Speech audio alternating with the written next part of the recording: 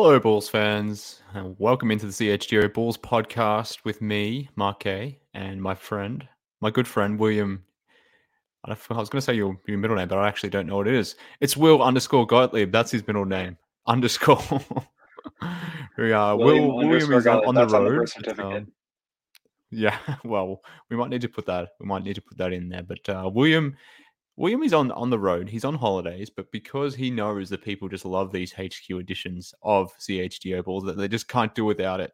He wanted to bring his microphone, and wanted to ensure that the people got an episode of CHGO Bulls today. So what a great guy William is, as is our producer Joseph Spathis on the ones and twos, doing the thing as he usually does. What a riveting episode of CHGO Bulls we have in store for everyone today, William. What are we talking about? I just noticed that my little tagline still says slop leap, so I think we're a week late on that. But look, I mean, we've had a week here to digest the lack of slop, the lack of moves from Bulls front office. And obviously, I think just in the immediate aftermath, we're all just kind of dumbfounded and trying to figure out how this is happening. But I think with sort of a week to digest, I thought it would be a kind of a good exercise and an important thing to try to wrap our minds around why we think AK is kind of feeling this way, and whether we feel like, if we can really come at this from his perspective, then maybe we'll have a little bit more grounds to criticize the ability to build through the middle. And I think so. Basically, we want to talk about building through the middle. Is that a real feasible thing? And sort of what is the opportunity cost? I think just kind of a fun little exercise here. Not many people are doing that. It's more just kind of screaming and pitchforks and torches. Yeah.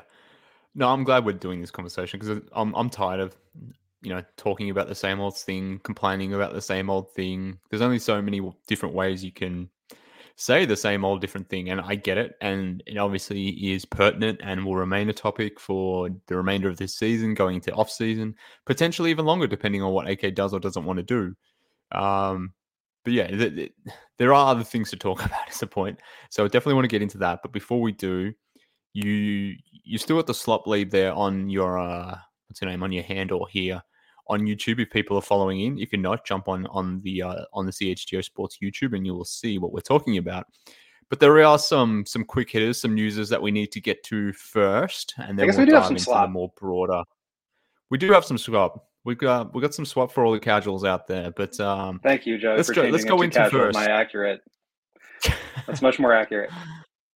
There you go. But we got some slop-age. Some Mike Scotto sloppo, if we want to call it that, around Andre Drummond, and some more news in relation to what did or didn't happen at the dreadline. I said. I guess it was the dreadline in some respects.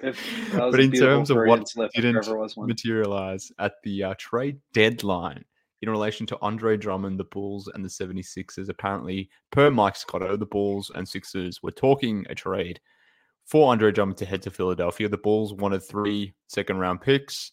The Sixers thought they had a deal in place. The Bulls then didn't do the deal, seemingly, as we all have come to learn, given the fact that Andre Drummond remains on the team. What did you make of this one, William? Was there anything newsy about this? Did you learn anything new about it?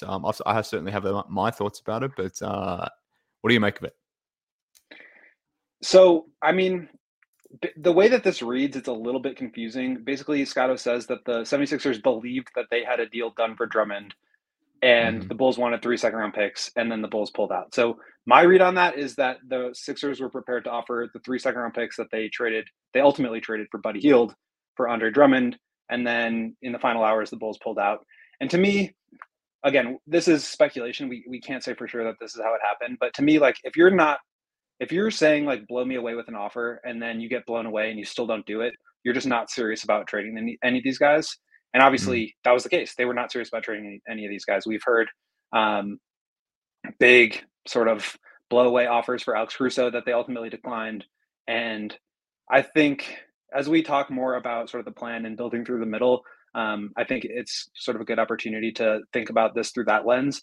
But to me, like, for a team in this position, you should be looking to accumulate assets, whether or not that comes at the cost of, like, your ceiling, your ultimate ceiling this year, because I don't really believe in the current ceiling of this team. So I would say that's pretty much on par with what I expected a trade to net for Andre Drummond. And clearly those types of offers were on the table. I probably would have done a 2 second round pick trade for Drummond just because you're probably going to lose him anyway. And so to me, you either really believe in what you've got going on this year, or you really believe in your ability to re-sign him longer term. Because otherwise, I think that's a real missed opportunity. Yeah, I agree. And it's funny, like we saw the Sixers trade 3 second rounders for Buddy Hield. So I guess the timing of this is also interesting. Like, was this deal in place pre-Buddy Hield, post-Buddy Hield? Like, where does this whole thing fit into the landscape of it? But I guess I got stuck on the wording of this piece around the Bulls asked for 3 second rounders, but Scotto didn't really confirm if the Sixers had agreed to send out 3 second rounders. Maybe they had, maybe they hadn't, but it wasn't really clear from the way the piece was written. So I don't really know if we learnt anything new about this, because we all kind of knew that Drummond to the Sixers was a real possibility, that if it was going to happen, it was going to be for a first, it was going to be for several seconds. But yeah, I assuming that this was on the table and that they turned down 3 second round picks, which again is just an assumption because, like I said, that Scotto piece doesn't really confirm it one way or another, then I do kind of think it is ridiculous that we're still talking about Andre Drummond in a Bulls jersey because of what you said, that fact that he is a free agent. You and I have both talked about the impending doom that is coming from a cap situation. So it would beg to suggest that Andre Drummond won't be in Chicago next year. Maybe he will. Maybe if he signs a vet min, but beyond that, if he wants more money, I doubt he will. So I don't know what to make of it. It's a bit of slop, but yeah, I don't know if we necessarily learnt anything new. And again, like another thing Scotto mentioned in there, that was teams like the Lakers, the Suns, and the Rockets were also expressing interest in Andre Drummond. I think the Celtics had some interest before they traded for Xavier Tillman as well. So he was clearly someone that was available or teams were chasing, but for whatever reason, the Bulls, and maybe this connects to the topic we'll touch on later on about building through the middle, they wanted to keep Andre Drummond around, which was interesting. Any more thoughts on Drummond before we move on? Yeah, just one more thing, because as we kind of tie this back into the building through the middle thing, I mean, if you look at like what's the opportunity cost there, this team, I don't know, maybe we should just say this, but I just feel like this team kind of has done well to draft second round picks. They've gotten Io in the second round. They've gotten Julian Phillips in the second round. They've had some misses too with Marko Simonovic, and they've had misses in the first round. It's not like it's a guarantee, but when you are an older team who's built through, DeMar DeRozan and Nikola Vucevic, and you've got Zach LaVine's contract in the books, you don't really know if you're going to be able to get off of that. You've got Lonzo Ball's money on the books next year. Maybe you can get off of that. But like these second round picks, I think are a lot more valuable because of the new contracts that you're allowed to sign second round picks to. So Julian Phillips right now is making basically half of the veterans minimum for like a 10-year pro. Yeah. Those are really team friendly contracts that you can use to build up your roster. And then obviously if they can contribute, great. But I just think, and maybe you don't even use them, but you flip them into something else. Obviously those picks can be traded for role players. We saw Buddy Hield. We saw what the offers were for Drummond. So I think the opportunity cost of not going that way it tells me that they have a lot of confidence in their current group, which obviously we already know. But I think it also kind of tells me that they just weren't really serious about making any moves. And I think that's kind of the head scratcher, is like, if you're not willing to trade a backup center for 3 second round picks, I just don't know at what point are you going to really start to think about asset accumulation. Even if you are trying to build through the middle, you still need to use those kind of assets to build. And I think that's kind of my biggest disconnect from where this team is going right now. Yeah, well, I mean, using the Julian Phillips example as well, like he was a second round pick, but they sold off multiple seconds to buy a pick in the 2023 draft, which turned into Julian Phillips. So whether you're using those picks to make a pick in the second round, whether you're using the picks, like you noted, to go out there and get role players like Andre Drummond, or whether you're using the second round picks to, buy into the second round or buy into other parts of the draft, like they are a valuable asset. So this idea that they're meaningless and not worth anything, I think is wrong. The league is telling us that they are worth something. But look, it is what it is. Let's pivot to Gallinari. I know Dave and Matt touched on this yesterday. We didn't necessarily get your thoughts on it. I don't believe you were on the show yesterday from what I heard. So yeah, keen to get your thoughts on the Bulls' competitive race to land Danilo Gallinari. Didn't get it over the line as such. They weren't ninth, but they were maybe like fourth or fifth in the Gallinari race. Any thoughts, William, about the Bulls going after Gallinari for a second time, but for a second time coming up short? Well, I think it just goes to show that, like, even though the Bulls are expected to be active on the buyout market, that doesn't necessarily mean that they're going to be getting somebody who can contribute. They've already missed out on Thaddeus Young. They've missed out on Gallinari. They missed out on Delon Wright, who just got bought out today and signed with Miami.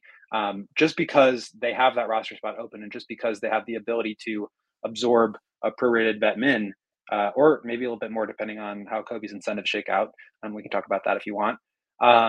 It just shows you that, like, these guys are not necessarily just going to choose you because you have that space. You still have to compete with other teams for what to offer. And so I think, I can't remember if it was Shams or Woj last night who said that the Bulls were in the running.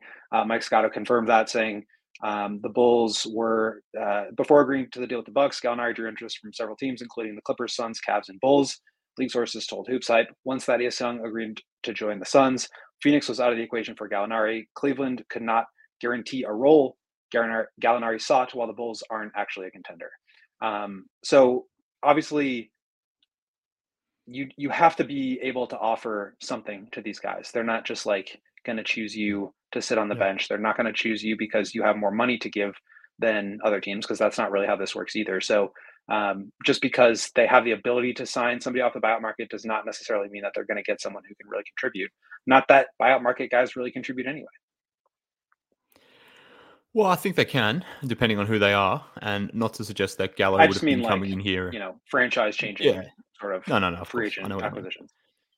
But, I consumed all the Pat Bev pills last season, so I think there is scope for it to impact a team. But then you can also point to the Tristan Thompson example as well. So it's not always a savior as such. But to your point, like, if the Bulls are only going to offer a prorated vet min because of the tax concerns, or maybe, having to allow a little bit of buffer as well for these Kobe incentives, assuming 1 or 2 or 3 or 5 of them hit, whatever it may be, then if all you can do is offer that vet min, then why would any of these guys sign with the Bulls who are in 9th in the East compared to signing like this the Suns, which Thad Young did? Why would Gallinari choose the Bulls over the Bucks or the Clippers? Like, that were the final 2 teams that he had in his, I guess, or he was, deciding over the Bucks or Clippers. Why would he choose the Bulls in that scenario if the money is the same? Like, the Bulls have exceptions to outbid some of these teams if they really wanted to, but they can't really do that because of the tax constraints and the fact that they're acting like the tax line is a hard cap of sorts. Therefore, these guys aren't going to get any. So I guess where mine went, William, straight after this was like, are the Bulls going to get any of these bloody buyout guys?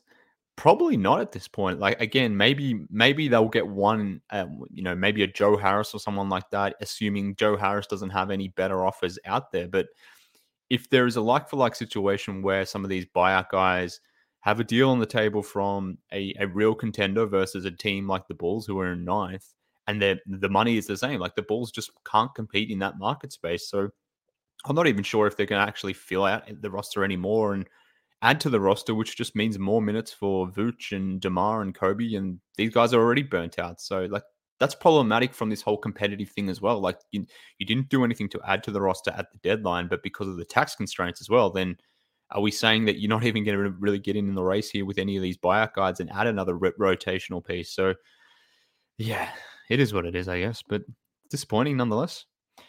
In terms of, let's pretend, let's go into this hypothetical world where they maybe had have traded Andre Drummond for second round picks, and maybe had they traded Alex Caruso for a number of picks, whether they were first, seconds, whatever it may have been. Does that really dramatically change the floor of this team, William? Does it change the scope of this season, to you at least? I mean, the Bulls are pretty much locked into a 9 or 10, it feels like right now, based on where the variables sit today. But does that dramatically change had the Bulls been somewhat aggressive here and made some moves on the periphery, selling off Drummond and Caruso? I think that's really the question that this whole thing comes down to, is that clearly they felt like and so I kind of want to frame this in 2 ways. One is, like, does the floor of the team change? And to me, without Caruso, without Drummond, obviously I think you get a little bit worse, but I don't think your like fate is really changed all that dramatically because the teams behind you are just not serious teams, and there's too much space obviously in front of you to really leapfrog anyone anyway. So I feel like it would have been kind of the perfect opportunity to continue to be competitive while also accumulating assets. I think that's why this kind of made such little sense to me. I understand that from their perspective, they probably feel like with Caruso, with Drummond, maybe you can make some noise in the play-in, maybe you can make some noise in the first round of the playoffs. Whereas without them, I don't think that's necessarily the case. So I think that the Mhm. ceiling changes, but Yeah. I'm not really sure they're really doing much to compete. I think they could win out of the play-in and get into the playoffs. I think a lot would have to go right for that to happen. Just statistically and probabilistically, it's tough to win 2 games in single elimination. But then, like, you're facing the Boston Celtics in the first round. Like, are you? Does not having Caruso, not having Drummond, really change the outcome of that series? Probably not. So I felt like that could have been a good opportunity. But to me, that's kind of the biggest disconnect there is that there's sort of this unspoken unwillingness to, or not unwillingness, but just like disinterest in the idea of assets as something that's valuable. And I think this whole idea of competition and being in the middle does not do much for me. I think most people in the basketball universe feel like this is not a great place to be, but Arturas feels like it is a good place to be and that he can build through it. To me, and we can spend more time on this, but like to me, the big issue there is like if you're going to be in the middle, you got to keep building. And by not doing stuff for 3 straight deadlines, you're not building. Yeah, see, this is where I differ a little bit in the sense, not on the team building aspect, but in terms of can the Bull or could the Bulls have still been a playing team, sans Drummond and Caruso? I don't think they could have been because I think Billy only really trusts probably 7.5 players right now. You can sort of quibble as to whether he really trusts Javon or Dalen or even Julian. I don't think he really does beyond like a 10-minute stretch here or there. So if you take out Drummond and Caruso, you're having to really lean on those guys to fill those gaps, and none of them can fill the gap that Drummond leads because neither of or those 3 players aren't centers. Maybe you could get some scope to fill maybe 50 to 60% of Caruso's role in a combination of Javon, Dalen, and Julian, plus with more IO minutes and those sorts of things. But I do think, even though that the Hawks and the Nets aren't great teams by any stretch, there's only like a 2-game separation between the Bulls and Hawks in the loss column for 10th currently. There's a 4-game delta between the Bulls and the Nets in the loss column as well. So I do think if you traded Drummond and Caruso, the Bulls had a real chance here maybe to slide to 11th. I don't think they could catch the Raptors down to 12th. Although I don't think the Raptors could catch the Bulls if you want to flip it the other way. But I do think there was a chance for the Bulls to slide out of the plane. And if the goal is to remain competitive, to get into the playoffs and see if you can do a thing where maybe you can take the Celtics to a 6 or 7 game series, you can only do that with Drummond and Caruso. You can't do that without them. And I don't think you can even advance out of the play-in. And hell, like I just said, I don't even know if you remain in the play-in without them just because of the depth issues on this team. So I'm not suggesting that the Bulls should have kept Drummond and Caruso for a play-in race, but I'm saying I don't think there's a guarantee that they remain in the play-in race without those guys. So if the goal is to remain competitive and to try to get into the postseason via the play-in, then I think you can only do that with Caruso and Drummond on the team, which is why they seemingly were so wedded to these guys because, yeah, they can't achieve what they want to do without him. At least that's my view. I don't think they would stay in 9 or 10th necessarily. Yeah, that's possible, but they're also going to be getting talent back in if you trade Caruso. Like, Yeah. you're probably getting a Moses Moody and a Gary Payton or a backup center in some. So it's like it's not like your rotation goes down to 6 people for the rest of the season. It just requires you to keep doing stuff, and I think that's kind of Sure. the problem is that when you think about this team like making a sell move, it's not just like subtract these players. It's you bring in younger guys that can also probably help you.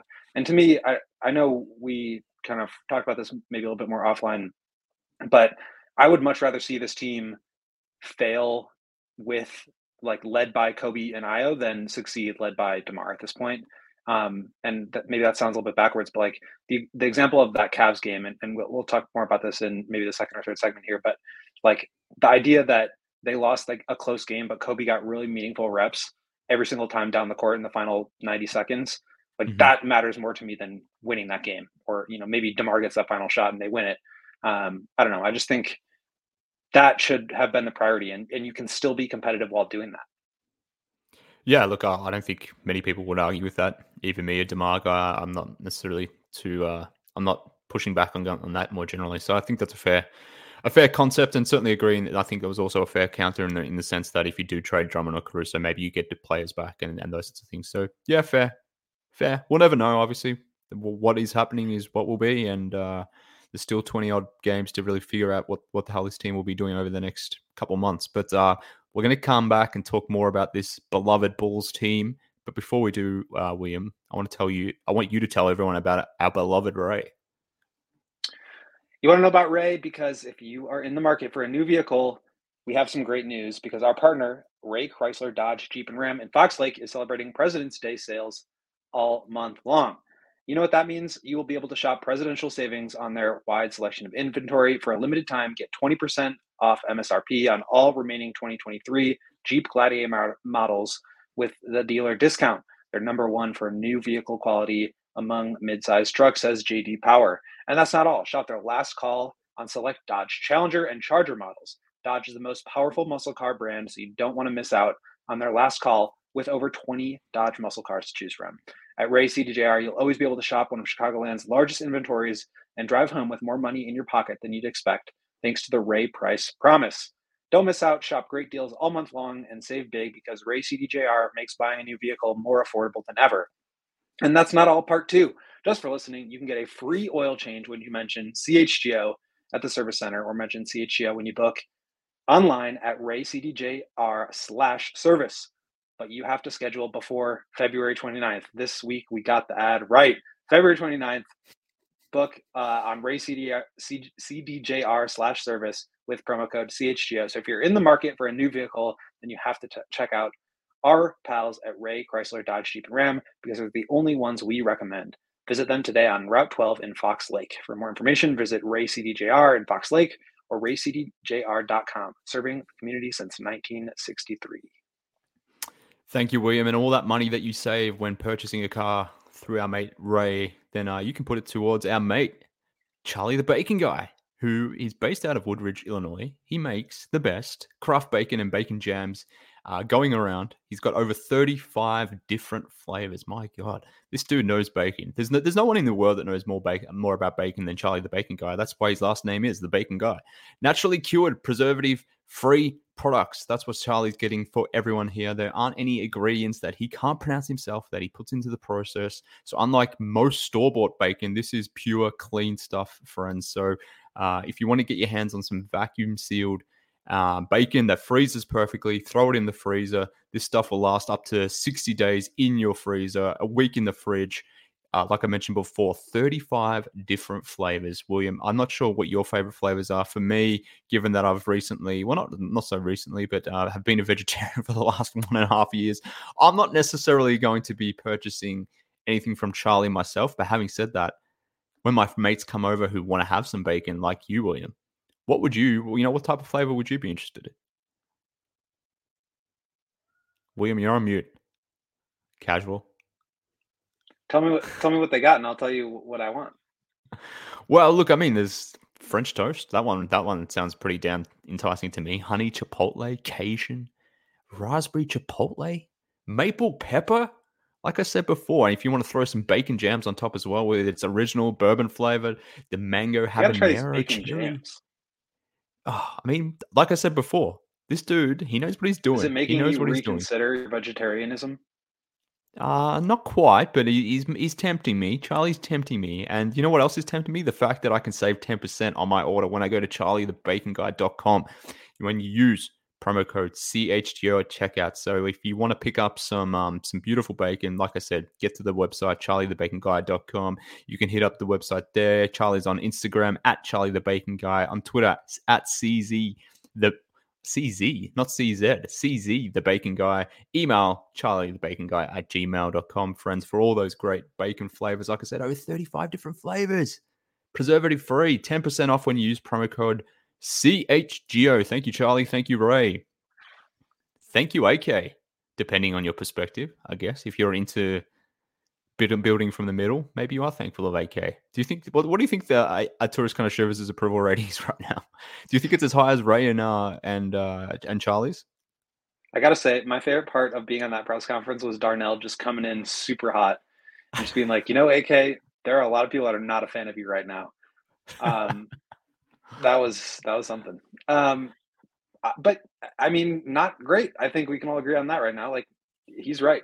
I think even if you are going to build through the middle, and let's kind of spend some time here talking about what exactly that means and how it can be done, and if it's even possible, you got to keep building if you're going to be building through the middle. That is a requirement of building. You have to build.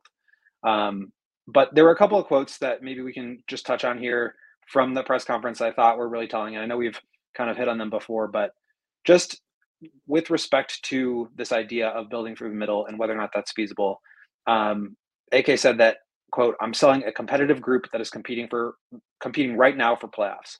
And that just evidence of that, you bring up the standings. I mean, we're all bunched up in the middle.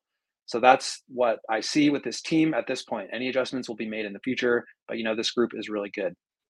So to me, I mean, he's coming out and saying like he's competing in the middle. He's stating very clearly where he is, and he seems to be like not just okay with that, but like happy about that. He said this group is really good, and so that's how he's going to keep doing it.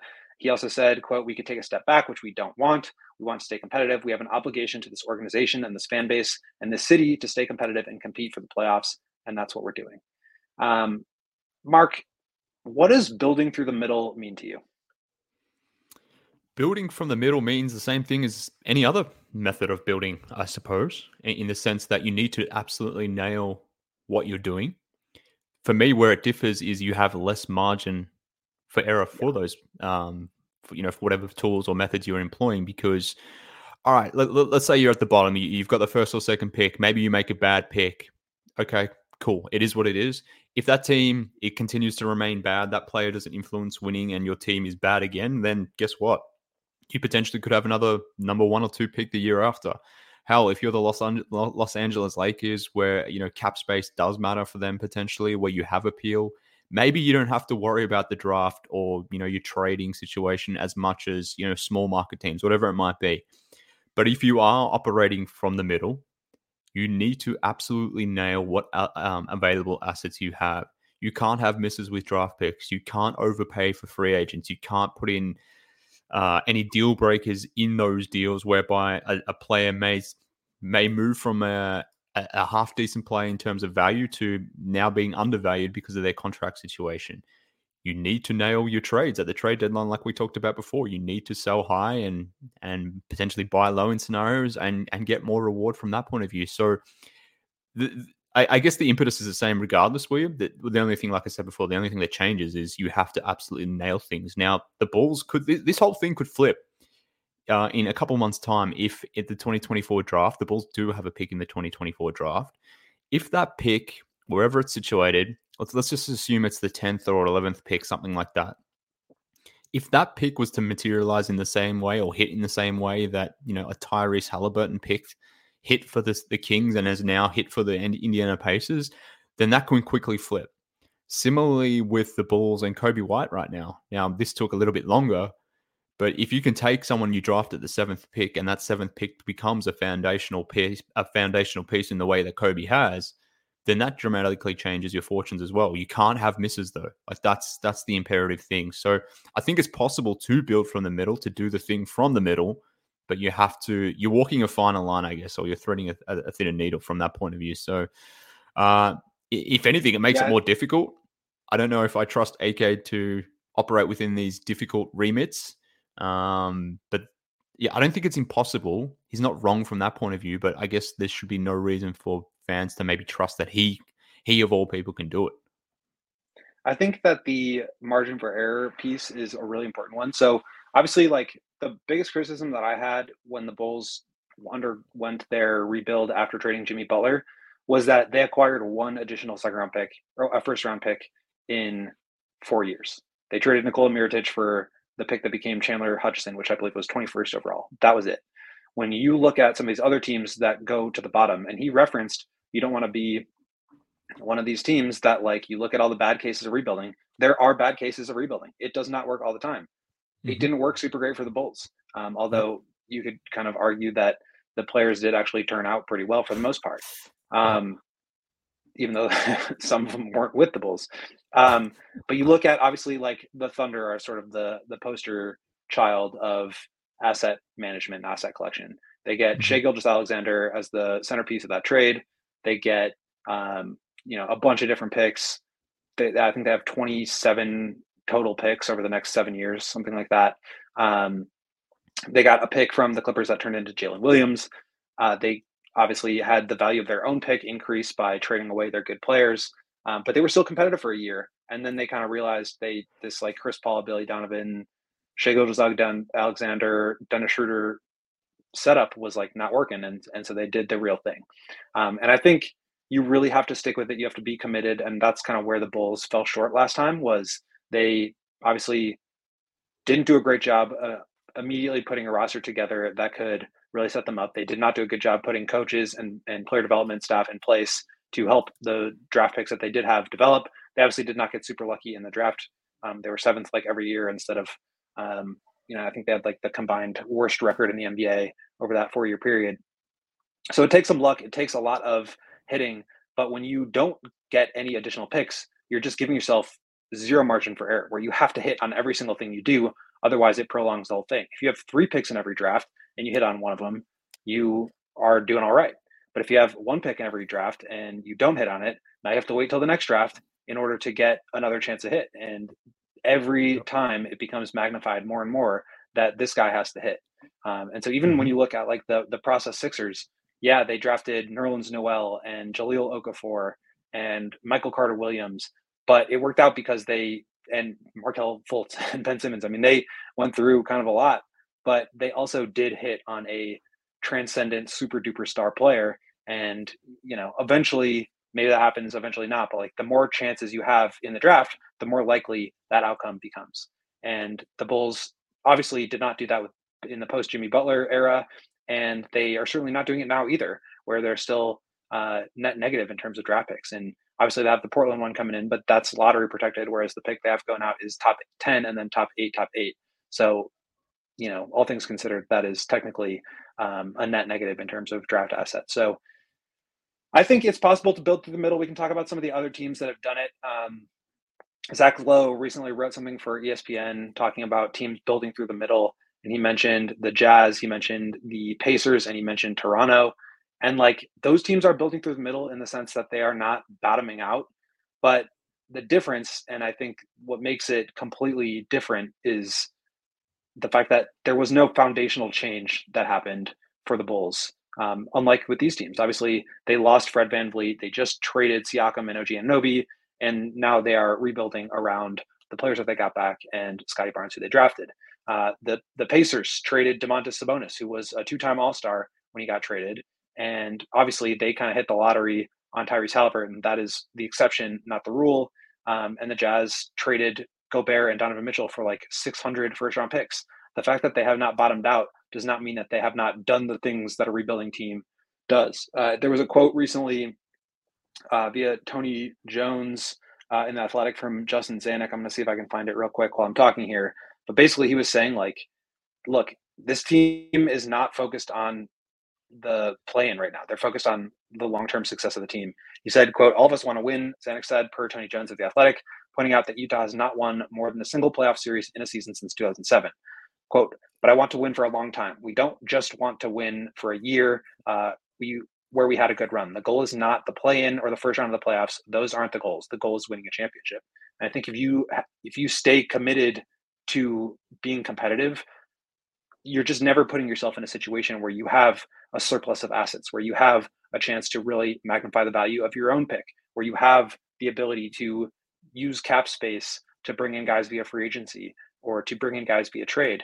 The Bulls just have no avenues. And so I think in order to start giving themselves flexibility, and that's why we were talking about maybe it is time to just salary dump Zach, you have no ability to really make any meaningful changes if you're not doing anything at all. Yeah, and look, I think Indiana and Utah are the best example of this, and annoys me that we're comparing the Bulls to small markets like Indiana and Utah, given the gravity the Bulls potentially have on their hands as a large market team, or the scope that they have to be something a little bit more than what the Jazz or the Pacers could ever be. But those two franchises have been consistently competitive for a number of decades now. And you referenced certain trades they made, but like the way the Pacers were able to acquire Sabonis and was through the Paul George trade. And they nailed the Paul George pick. I think it was pick 8 or whatever he was, however many years ago. But like, because they nailed that Paul George pick, got very good years out of that Paul George run. They nailed the Miles Turner pick. When it was time to end things with Paul George, they then turned that into Victor Oladipo and Sabonis. Both became all-stars from there. They then again pivoted from that point of view where they turned those guys into, turned Sabonis into Halliburton, as you mentioned before. So like they nailed the initial move, but then they continued to nail the moves thereafter. Same thing happened in Utah. You mentioned Gobert and Mitchell, but like that came on the back of a previous era that was concluding. They didn't have the first or second pick or anything like that. I think Donovan Mitchell was the 13th pick. Rudy Gobert was the 27th. So like what available assets they did have, they nailed.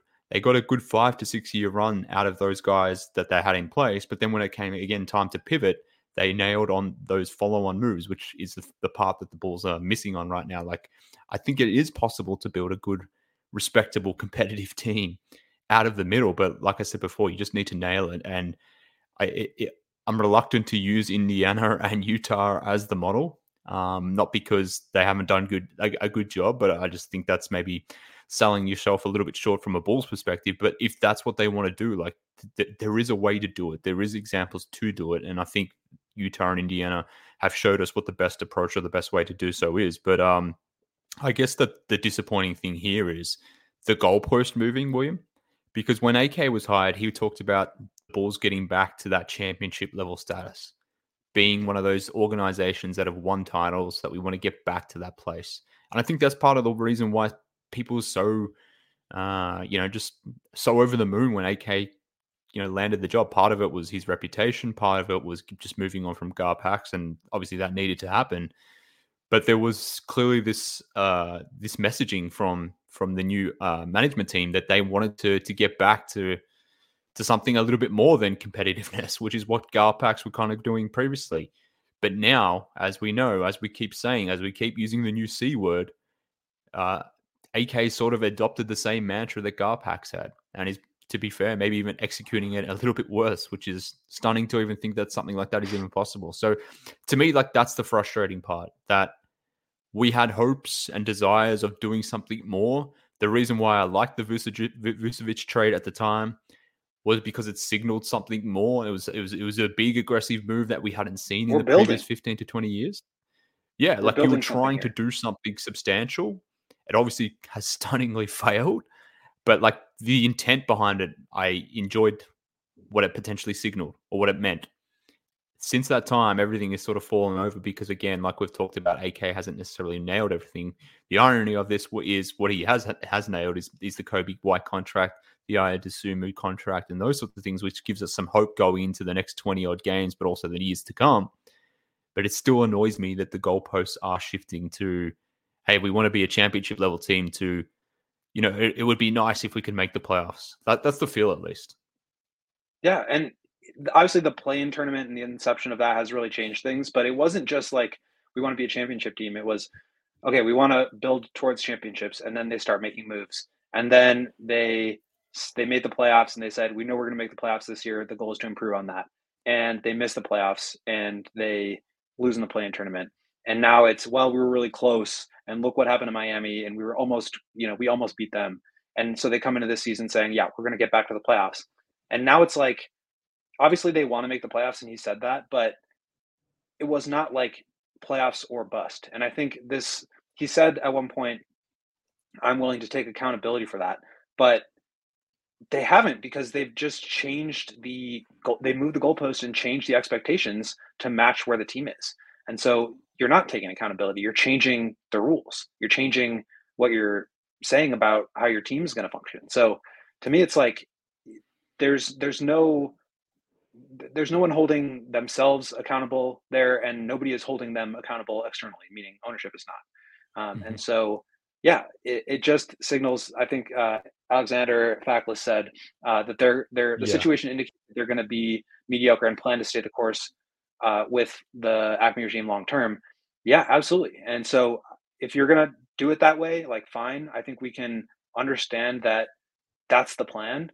But I think it's fair to disagree with that, and fair to try to hold the front office accountable for changing their whole perception of the team and trying to sell. Like, now they're gonna, if the Bulls make the playoffs, they're gonna say, "Look what we accomplished." It's like, great, you made the playoffs, but that was the goal 2 years ago, and it failed, or last year and it failed, and like, you were supposed to get better. You're back to square one. So I don't see how this is like this sort of just massive improvement and accomplishment here when you are just getting back to the start of what you were trying to build all along, except now, DeMar, who you're probably going to resign at a large number, is much older, and Vooch, you've already resigned, is much older. And so it's this continued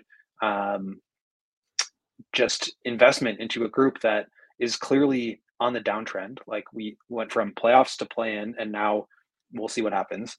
But they're continuing to commit to that.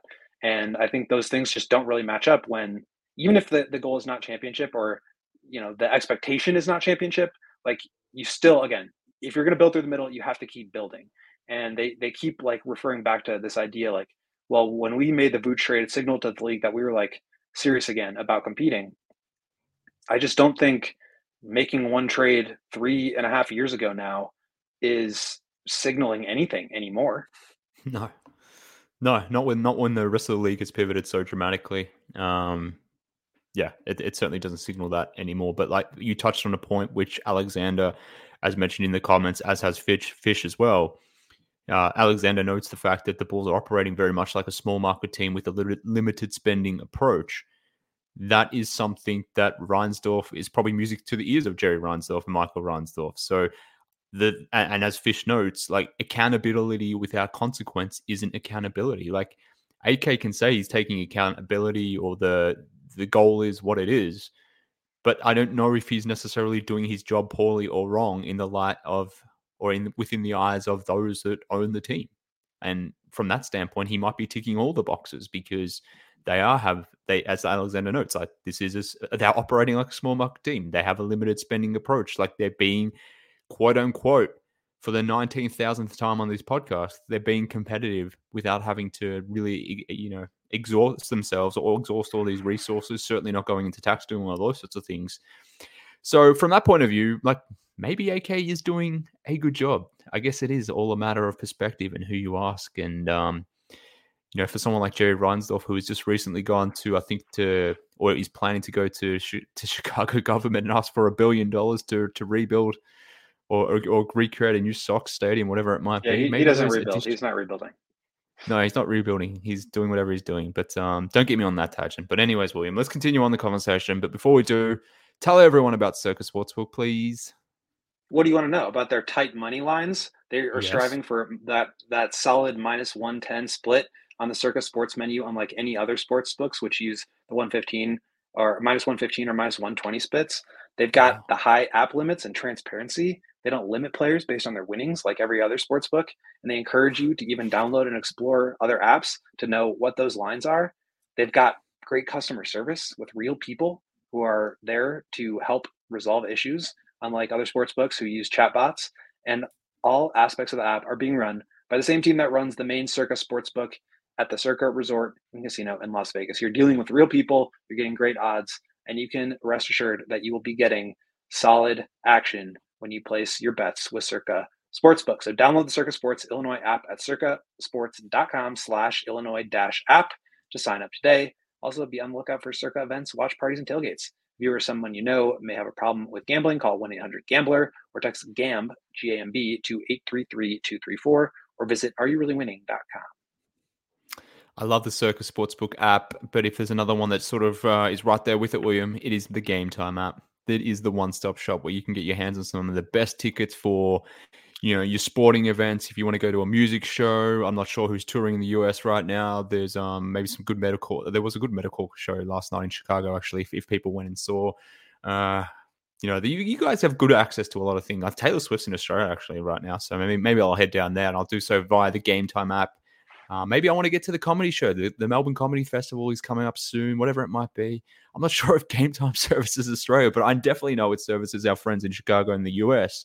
And that is the place where you can get yourself the best, the killer last-minute deals for all-in prices. You get your views of your seats. You can use the app to sort of understand where you would be situated in the stadium or the theater, whatever it might be. You can get a view of where you're going to be sitting. You obviously get a view of how much money you are saving on these last-minute ticket deals. So if you want to get your hands on some great value, download the Game Time app, create an account, and when you do, use promo code CHGO for $20 off your first purchase. Of course, terms apply as they always do. But again, friends, create an account.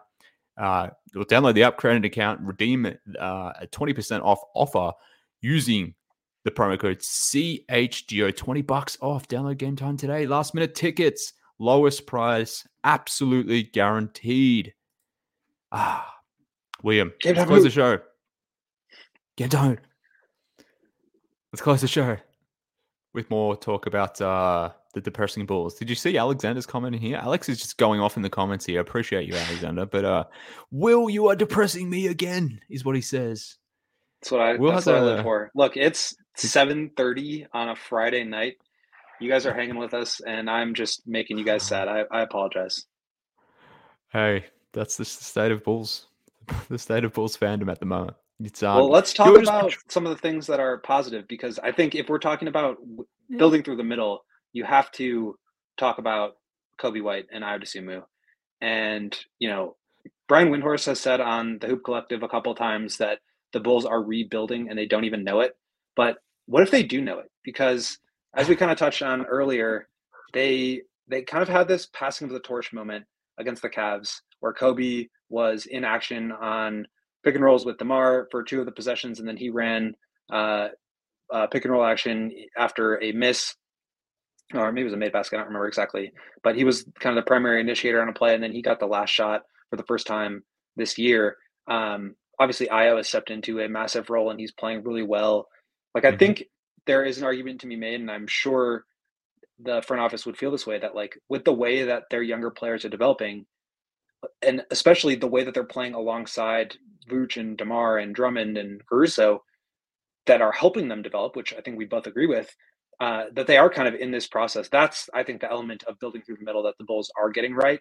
Now, that does not necessarily excuse any of the other stuff of not making trades, of moving the goalposts, of setting expectations at being competitive instead of making the playoffs or making the second round or making championship runs at some point. But at a certain level, like, they're going to need to get to a point where this sort of changing of the guard happens, right? DeMar's 34. He's going to be 35 next year when you re-sign him. Vooch is in his mid-30s now. Drummond, obviously, a free agent. We'll see what happens with him. Zach is going to be 29 next year when he's back. At a certain point, like, this is going to kind of transition over, and I think the idea of keeping DeMar and Vooch around is to sort of bridge that. And obviously, like we kind of talked about, I mean, they're not going to be a team that's ever really accumulating assets along the way like some other teams, but maybe that's okay because of the way that they've developed some of their younger players this year and the strides that we've really seen. I mean, you do have to credit them with the way that they have built up Kobe and Ayo in particular. And Patrick Williams, who was on a tear, averaging 14 points a game in December. Yeah, and hopefully that's the only tear that's happening with Patrick, and there's no bad news coming or anything of that nature. Again, just to go full doomer mode here. Apologies, Alexander, but yeah, look, I think the Bulls are getting that aspect right. This is what I'm trying to find silver linings when I can, and maybe this is just a defense mechanism, but I think the players and coaches are doing their best, or for the most part, doing their best. I know some people will maybe disagree about the coaching piece. I don't. But I do think the players and the coaches are trying to extract as much as they can from themselves to reach the best they possibly can. I think they're being let down by ownership. I think they're being let down by management. But my angst or ill will to this franchise is not to the players or to the coaches, because I do think on a day-to-day basis they are doing the right thing, as you noted. We are seeing real steps behind Kobe. Ayo is growing. I thought Pat was showing signs. Even Dalen and Julian have shown some interesting things this season. I didn't think Dalen had any capability to do so. I was prepared to write off you two for Dalen already or coming into the season, but he's shown a little bit, not much, but he's shown some signs. So if they can nail that 2024 pick, like I said before, if you can find, I'm not expecting them to find a Kawhi or a Giannis or anything like that, but if you can find someone who potentially could be a fringe all-star with the 10th pick or whatever it might be in the 2024 draft, say what you will about this draft, but there's always players somewhere within any draft, even Always. if in perceived bad drafts rather, that break a way that people didn't expect. Like the Warriors are doing that right now, kind of with Pods. Like what they're getting from him, who is now gone into the starting lineup, starting at shooting guard next to Steph. What was he, like this 20-something pick in the draft? Something like that. He wasn't a top pick in the draft. Yeah, something like that. Like they are getting a starting level player in year one who's not only impacting the game from a really positive front in year one. Like this dude potentially projects to be something a lot more than what they ever could have hoped for. Like now, obviously, like we said before, you need to nail those picks when they come, and we can talk about whether we have faith in AK to do so. But there's still scope for this thing to work, I guess is the point. And even beyond like the younger guys, there's still scope for you to get out of the financial constraints that you are in. Like this isn't completely lost. I don't think the Bulls are in such a hole whereby there's no way that this thing could turn around and could turn around quickly. Like I said before, you have to absolutely nail your upcoming moves, and they're more important maybe now than they ever have been. And like I said, do we really trust AK to be the one to do it? Maybe that's where the doomerism comes back into it. But on paper, at least, there is a path out of this mess.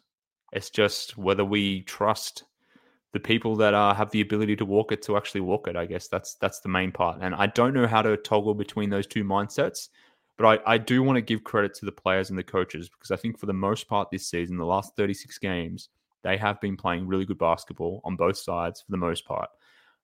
So they deserve credit. Like the players and coaches deserve credit.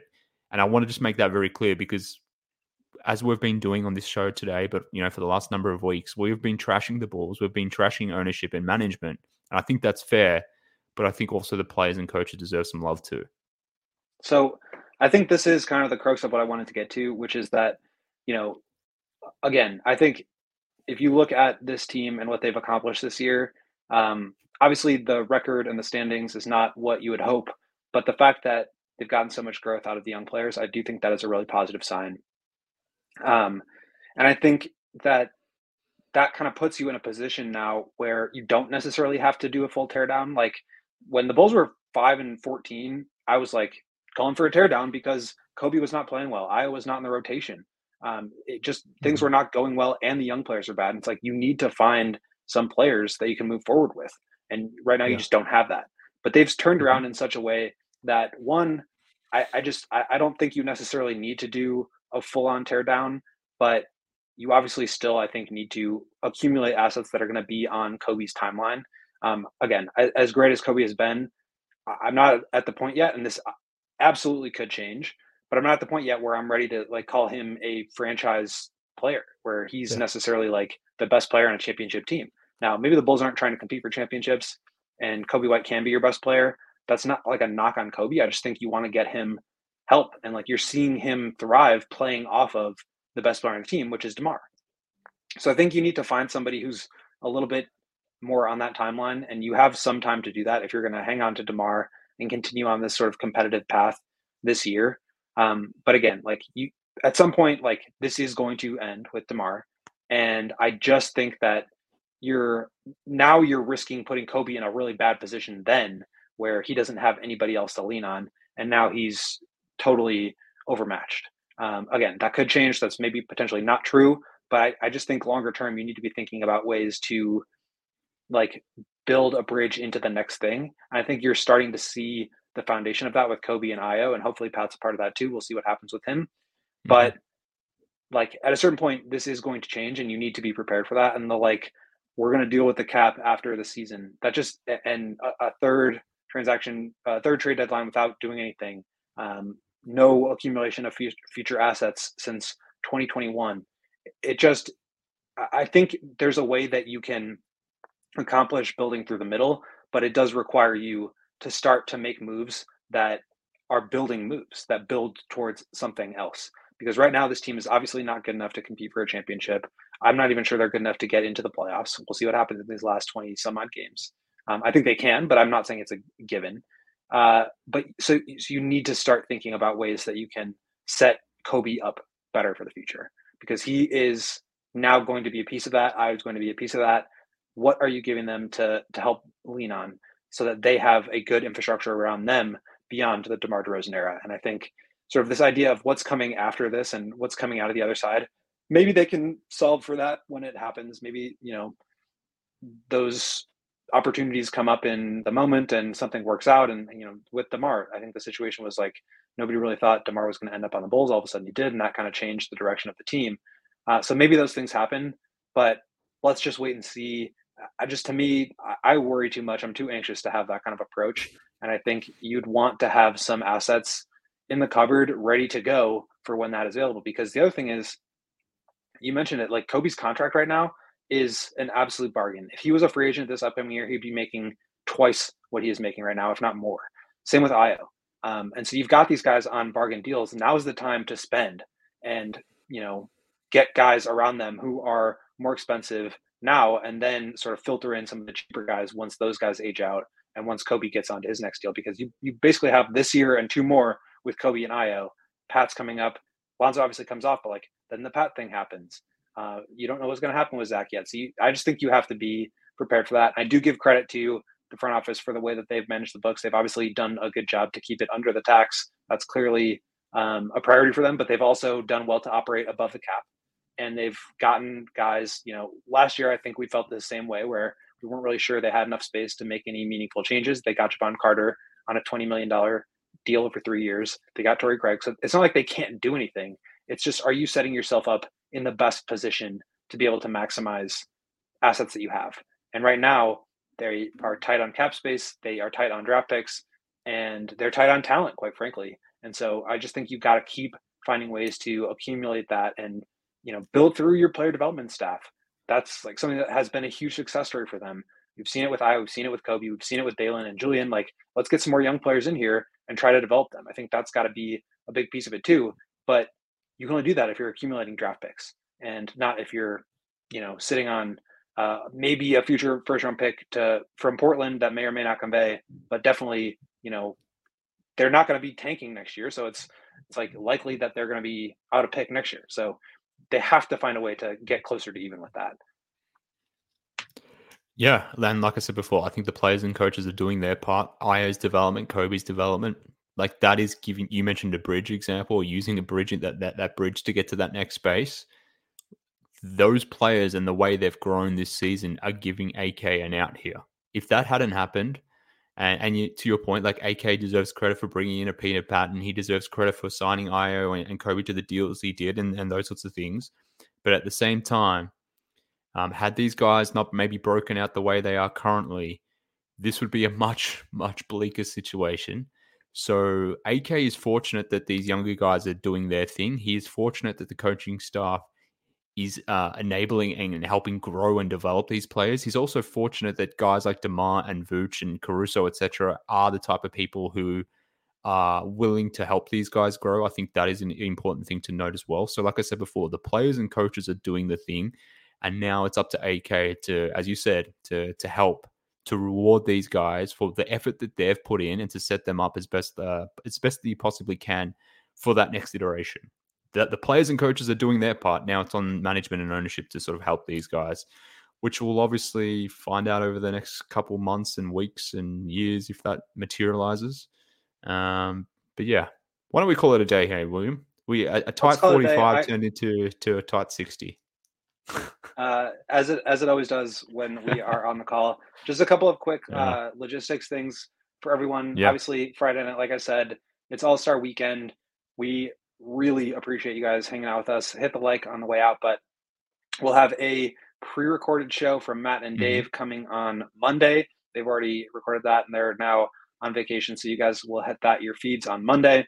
And then we've got an HQ on Wednesday. And of course, we've talked up Kobe all show. Go check out the CHGO Locker, chgolocker.com. Check out the Sub-Zero Kobe shirt. It is awesome. We also have a sweatshirt now, a hoodie, so check that out. Those are sick. Joey, if we have a picture, feel free to throw that up to show the people what they're missing. Otherwise, yes, we will be back on Wednesday. We'll have the show on Monday. Tuesday, we're out, and then we're back into it with the second half. So we'll be previewing what's to come in the second half and expectations and success and failure and all that stuff. So we're looking forward to it. There you go. Did you not think that I could hit on that, William? Did you think I was going to miss on all? Well, I just want to make sure, because I wasn't sure if you'd know what the show schedule was. Well, I've done my research. I looked into it, mate. So okay, it's fine. But I appreciate you taking the reins there. You know how I feel about just trying to be a good friend, you know. And I'm just trying to be a good friend by giving you shit, but I do appreciate William for joining me today. Of course, everyone on YouTube jumping into the comments, thank you all for contributing and being part of the show. If you're listening to Apple, Spotify, all that sort of stuff, we also appreciate you guys. 5 stars. Hit the like on the way out at Joey Spouthers. Thank you for producing this show. At Bulls Peck, you can get him there. At Ball Sports, you know where to get Dave too. Like William said, they're back next week. As William and I are too, at Will_Gottlieb on Twitter. I'm at MK Hoops. We are at CHGO Bulls. Thank you for tuning in, friends. Enjoy All-Star Weekend if you do celebrate. Enjoy a week away from the Bulls. I think it is nice to have this little bit of a reprieve, to be honest with you, and have a little bit of a mindset reset. Some of us aren't as fortunate to be in Utah, on the slopes there, the snowy slopes, but some of us are just toiling away in our mundane lives elsewhere. But William, the GOAT Gottlieb's living it up, having fun. And I'm hoping everyone else is enjoying their time away too. But thank you for tuning in, everyone. Like William said, we'll be back next week to be talking more about this beautiful, beloved Bulls. Speak then. We all silly like the mayor.